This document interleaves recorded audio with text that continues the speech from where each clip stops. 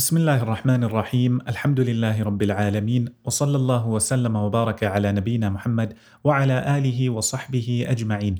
I welcome you all to a new podcast. I ask Allah Jalla wa Ala to make it beneficial and to grant us all goodness. Ameen. This podcast will be a brief and simple explanation of the Quran. We will take what the scholars have mentioned in the main books of tafsir, break it down, put it into English, so that anybody who wants to understand some of the verses, know what Allah Jalla wa Ala is saying, they would be able to do that. What's interesting to mention is that this podcast was not planned. A few days before the month of Ramadan, my wife needed some content for one of the projects she was running. She wanted a brief and simple explanation of the Quran for a few chapters, the last juz of the Quran to be precise. So she suggested that I record this, and walillahi alhamd, after that it began. I ask Allah Jalla wa Ala to reward her, as well as all those who give us new ideas, encourage us, and give us feedback. At times we make mistakes and our mistakes need to be corrected. So we ask Allah Jalla wa Ala to reward them all. Ameen. We had actually began by explaining the 30th juz, beginning with Amma yatasa'alun. After a few recordings, I realized that to make this more beneficial, bi'idhnillah, we find everybody reads Surah Al-Fatiha. Almost everybody knows Surah Al-Fatiha. So it's important for us to know its meaning. So inshallah, in this episode, we will go over Surah Al-Fatiha. The next few episodes will be the 30th juz till the end. And after that, bi'idhnillah, we will choose certain surah, certain chapters in the Quran to go over. We ask Allah Jalla wa Ala to grant us all ikhlas and acceptance. Ameen. When we open the Quran, we find that the very first surah, the very first chapter is Al-Fatiha. One of the meanings of Al-Fatiha is the opening, because immediately as you open it, you find it's at the very beginning. There are many fada'il and many virtues mentioned when it comes to this surah. Rasulullah sallallahu alayhi wasallam informs us in a hadith that this is the most powerful, the greatest surah or the greatest chapter. In this surah, even though it's only 25 words long, roughly 113 letters, it gathers all the topics covered in the whole Quran. The 7 main topics covered in the Quran. Number 1, Lordship. Allah Jalla wa Ala speaks about Himself. This is found in Surah Al-Fatiha. Number 2, Allah Jalla wa Ala speaks about the prophets and prophethood. Number 3, Allah Jalla wa Ala speaks about the day of Qiyamah. Number 4, Allah Jalla wa Ala speaks about the reward for those who do good. Number 5, He speaks about the punishment of those who disobey. Number 6, He speaks about ahkam, halal and haram. Number 7, Allah Jalla wa Ala mentions many stories. All these topics, we find them in Surah Al-Fatiha. It's as though Surah Al-Fatiha is a summary for what's to come later on in the Quran. Before one begins to recite the Quran, he must recite the isti'adha. He says, أعوذ بالله من الشيطان الرجيم. Allah Jalla wa Ala says, فَإِذَا قَرَأْتَ الْقُرْآنِ When you recite the Quran, فَاسْتَعِذْ بِاللَّهِ Seek Allah's protection. Take refuge in Allah Jalla wa Ala. All the scholars agree that أعوذ بالله من الشيطان الرجيم is not a verse of the Quran. However, one should recite it because since the Quran is full of goodness and shaitan wants evil and bad for a human being, the only way you will benefit from this goodness is if you are protected from this evil being. So Allah Jalla wa Ala teaches us at the very beginning, say, أعوذ بالله من الشيطان الرجيم. I seek Allah's protection. I take refuge in Allah from shaitan, the one who is far away from any goodness. Bismillahir Rahmanir Rahim. We then begin in the name of Allah Jalla wa Ala. Allah means the worshipped one. Ar-Rahman is the most merciful. Ar-Rahim also the most merciful. However, Ar-Rahman is more encompassing than Ar-Rahim. So one of the meanings of Ar-Rahman is that He Himself is merciful, and Ar-Rahim is His mercy reaches the creation. Another more common meaning is Ar-Rahman is His mercy is for everything, and Ar-Rahim, He has a special mercy for His believers. The scholars all agree that Basmalah is a verse of the Quran in Surah An-Naml. As for Basmalah being part of Surah Al-Fatiha, here they differ. Some of them mention that Basmala is not part of Surah Al-Fatiha. Others mention it is part of Surah Al-Fatiha. And others go a step further and they say that Basmala in some qira'at, in some ways of reciting the Quran, is a verse from Surah Al-Fatiha. In other ways of reciting the Quran, it is not. The reason we mention this is sometimes when you travel to another country and you find them in their salah reciting basmalah loudly, one of the reasons is because they see this basmalah as a verse of Surah Al-Fatiha. So it's important to know that these opinions exist. Allah Jalla wa Ala begins by saying, Alhamdulillahi Rabbil Alameen. All praise is due to Allah, who is Lord of the worlds. Rabbil Alameen, the scholars mentioned Rabb, there are a few meanings to it.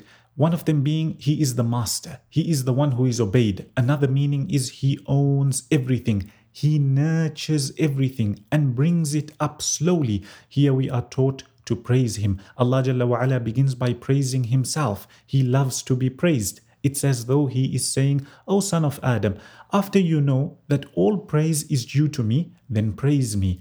He says, Alhamdulillahi, all praise is due to Allah. Rabbil Alameen, Lord of the worlds. Al-Alameen means everything that exists from the heavens and the earth and whatever is between them. Everything belongs to Allah Jalla wa Ala. If we take a second to ponder over this, imagine how mighty and powerful this being is. Surely when somebody reads this verse, he will be left in awe of the Creator. And there may be a form of fear because you are speaking, you are reciting the verse and realizing that this is the most powerful being, subhanahu wa ta'ala. So immediately after that, Allah Jalla wa Ala says, Ar-Rahman Ar-Rahim. Yes, He is the most powerful. At the same time, He is the most beneficent, the most merciful. He Himself is merciful and His mercy reaches the creation. Look at how He gathers between these two verses. The first verse, a servant or a slave may be overtaken, there may be fear. He immediately gives him hope. Ar-Rahman Ar-Rahim. Maliki Yawmiddin. A very short verse. Maliki Yawmiddin means the owner or the only king on the day of Qiyamah. This verse is only 3 words long. However, we are able to derive at least 4 pieces of benefit. The first is there is a day that will come, and that is the day of Qiyamah. The second is on that day there will be judgment. Maliki Yawmiddin, the day where every soul will be given what it truly deserves. The third is Allah Jalla wa Ala is the one and only who will rule on that day. He is the one who will judge between the people. The fourth is this judgment will be carried out with full justice. Nobody will be oppressed in any way. Maliki Yawmiddin. Again, look at the first few verses. Allah Jalla wa Ala began by mentioning how He is the Lord of everything. He then gave us hope and He said, Ar-Rahman Ar-Rahim. He is the most beneficent, the most merciful. If somebody reads this, he may have a bit too much hope and this may lead him to carry out evil, believing Allah is Ar-Rahman Ar-Rahim and He just forgives. Allah Jalla wa Ala immediately mentions Maliki Yawmiddin. At the same time, He is the one who will judge on that day. Look at how Allah Jalla wa Ala always strikes the balance between hope and fear. Not too much hope and not too much fear. إِيَّاكَ نَعْبُدُ وَإِيَّاكَ نَسْتَعِينُ. Here we acknowledge who Allah Jalla wa Ala is. You alone we worship. وَإِيَّاكَ نَسْتَعِينُ. You alone we ask for help. Worship is a word that encompasses every single thing that Allah Jalla wa Ala loves, whether apparently or hidden, whether it is speech or an action. So we are taught to say, Oh Allah, You alone we worship and You alone we ask for help. Isti'anah, when seeking the help of Allah Jalla wa Ala, we find that it's also an ibadah, it's also an act of worship. The scholars mention that even though in إِيَّاكَ نَعْبُدُ all acts of worship are mentioned, Allah Jalla wa Ala then specifies one of these acts of worship, which is isti'anah, seeking His help. So even though it's part of all acts of worship, He specifies it to show us it's important, to show us that yes, you worship me, alone, but you should know that you will not be able to worship me unless I help you. Every time you want to carry out a good deed, every time you want to do something, you should know that only if Allah Jalla wa Ala helps you to do it, you will be able to do it. إِيَّاكَ نَعْبُدُ وَإِيَّاكَ نَسْتَعِينُ. Thereafter, Allah Jalla wa Ala mentions a dua. He teaches us a dua to make. Ponder over this dua. Ponder how we got to this dua. Look at the build up, so to say. Before asking Him for something, we praised Him. We acknowledged who He was. We called out to Him with His great names and attributes. Thereafter, He teaches us to ask, اهدنا الصراط المستقيم. We are taught to make a dua and ask Him to guide us to the straight path. If there's anything we can take away from this, is whenever we make our dua, we should begin by praising Allah, acknowledging who He is, learning to call Him with His great names and attributes. So here we are asking for the most important thing ever, and that is guidance to the straight path. What is the straight path? Some scholars mention it is the Quran, others mention it is the Sunnah, others mention following the Messenger sallallahu alaihi wasallam. All these meanings complement one another. They are not contradictory. اهدنا الصراط المستقيم. Who is on this path? صراط الذين أنعمت عليهم. The path of those who you have bestowed your favor upon, O Allah. Who are these people? He mentions them in another verse. وَمَنْ يُطِعِ اللَّهَ وَالرَّسُولَ فَأُولَٰئِكَ مَعَ الَّذِينَ أَنْعَمَ اللَّهُ عَلَيْهِمْ. Those who obey Allah and His Messenger will be with the ones who Allah has bestowed His favor upon. مِنَ النَّبِيِّينَ. From the Anbiya, the messengers. وَالصِّدِّيقِينَ. Those who were truthful. وَالشُّهَدَاء. And the martyrs. وَالصَّالِحِينَ. And the pious people. Again, there is so much that has been mentioned in the books of tafsir when it comes to this surah. One interesting point that stands out, some of the mufassirin mention that if you feel like you alone, you're the only one who's trying to do good and you've got nobody to help you, know that on the same path you are treading, the best of creation also went on that path, from the prophets and the martyrs and those who were truthful and the pious people. So don't feel alone. You should know that you have company on this path. غَيْرِ الْمَغْضُوبِ عَلَيْهِمْ وَلَا الضَّالِّينَ. Not the path of those who have earned your wrath and anger, nor those who went astray. A lot of people, when reading the explanation and the translation of the Quran, we find that they just read not the path of those who earned your anger, who earned your wrath, and those are the Jews, and not the path of those who went astray, and those are the Christians. This verse encompasses much more than that, as the scholars mention.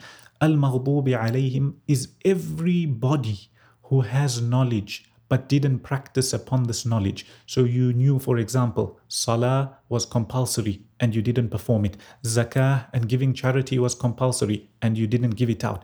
Those who had knowledge and didn't practice upon it, all of them come under Al-Maghdubi alayhim. As for Ad-Dallin, all those who carried out acts of worship without knowledge. So you wanted to worship Allah. Your intention was good. However, you didn't follow the way of the messenger, the way the messenger taught you how to worship him. So you find somebody in Fajr, for example, instead of 2 units of prayer, he wants to read 3. He has a good intention, but he's doing something wrong. He is not following the messenger. So as we mentioned, the most encompassing meaning of Al-Maghdubi alayhim, those who had knowledge but didn't practice upon it. And as for Ad-Dallin, are those who wanted to do good, they tried to carry out acts of worship, but they didn't base their actions on knowledge. Thereafter, one should say Ameen, which basically means, Oh Allah, accept this dua. As mentioned, there is a lot more that can be said when it comes to Surah Al-Fatiha. We all recite the surah countless times a day. It's important for us to know its meaning, to ponder over it. Remember, it is the greatest surah, the greatest chapter in the Quran. We ask Allah Jalla wa Ala to grant us all goodness and beneficial knowledge. Bi-idhnillah, in the next episode, we will go over the very first surah in the 30th juz, which is Surah An-Naba. We ask Allah Jalla wa Ala to make us from those who benefit the most from this month of Ramadan and from those who are freed from the hellfire and entered into the highest part of Jannah, Al-Firdaus Al-A'la, without any prior punishment or reckoning. آمين. وصلى الله وسلم وبارك على نبينا محمد وعلى آله وصحبه أجمعين.